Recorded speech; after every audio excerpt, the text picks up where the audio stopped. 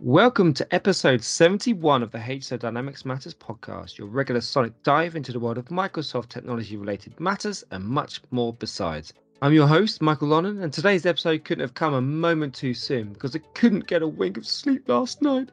It's a good job then that I got to spend 10 minutes chatting with Miles Miller, interim CIO of Dreams. And rather than counting sheep together, we spent time discussing the importance of data and technology in providing a connected and long-lasting customer experience, even when it comes to mattresses. So grab a brew, sit back, relax, and enjoy the show.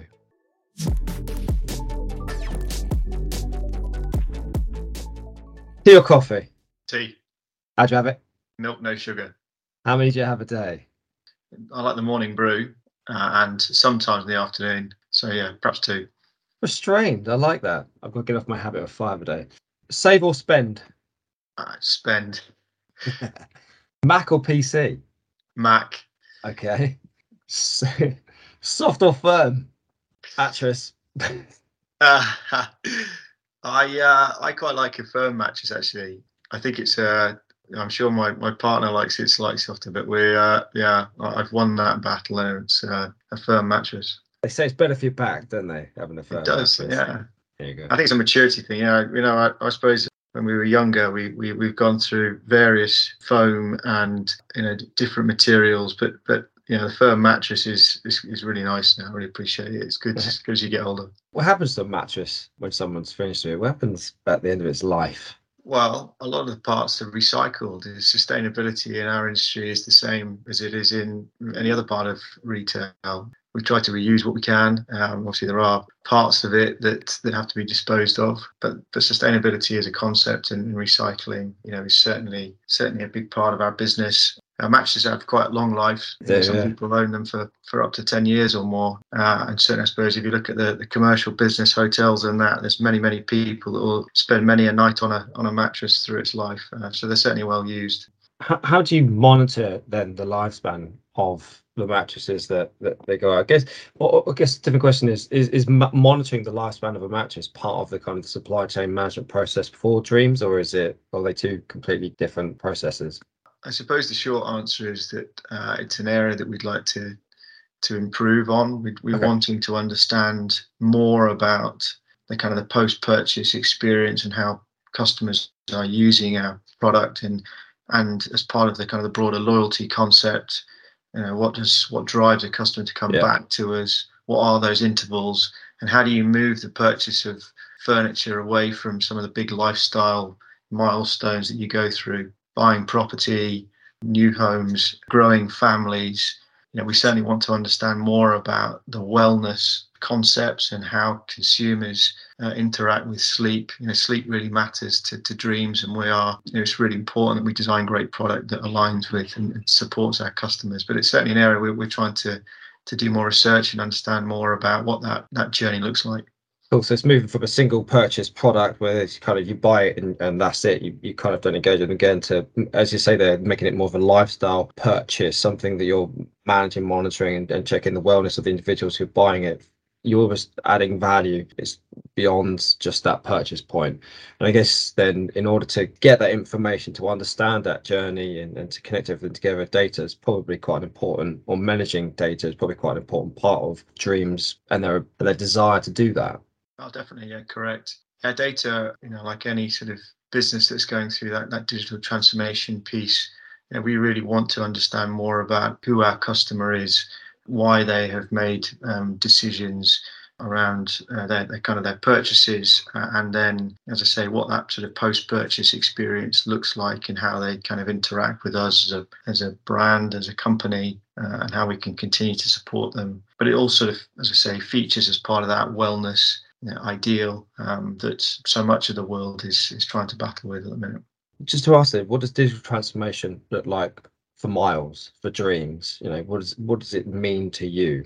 I have it's an enormous concept, but I try and make this about kind of three core principles.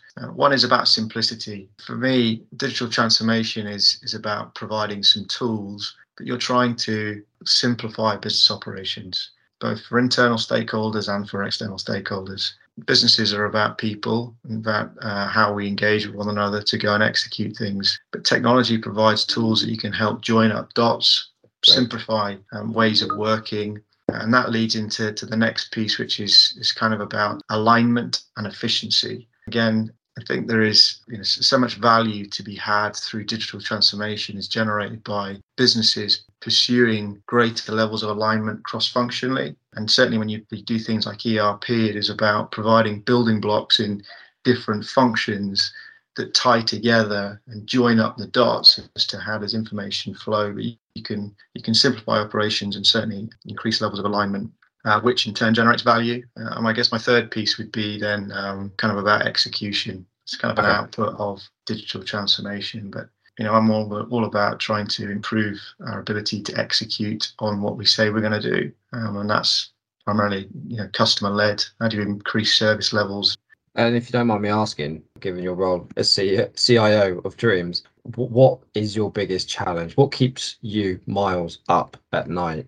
Well, so to put some context around what we're doing with Dreams, it's not the mattress, surely. It's not the mattress. So what I find quite interesting is much of my career I've actually been in fashion. I've recently kind of come to the furniture business, and what I see is that fashion has gone through quite a significant revolution, within retail over quite an extended period of time now, and furniture is still somewhat behind the curve. They're not as mature in terms as a kind of a part of retail around this sort of digital capability. Consumers are still slightly more accepting of the idea that you can buy a product and you can have a longer lead time for it to arrive. In fashion, everybody wants everything next day, kind of real time now, live, and are very demanding for that.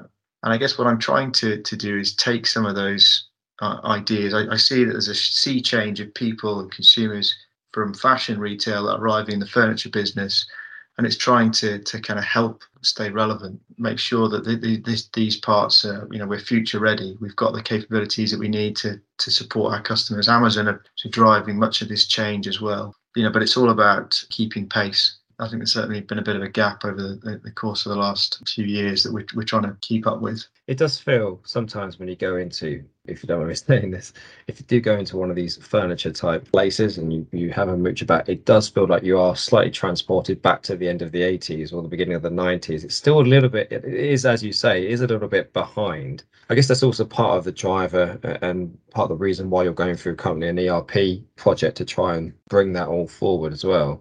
Yeah, definitely. I mean, even things, kind of product lead time, is really, really important. Invariably, as any retail business, the way to try and reduce lead time is to carry more stock, is to tie up more working capital in product.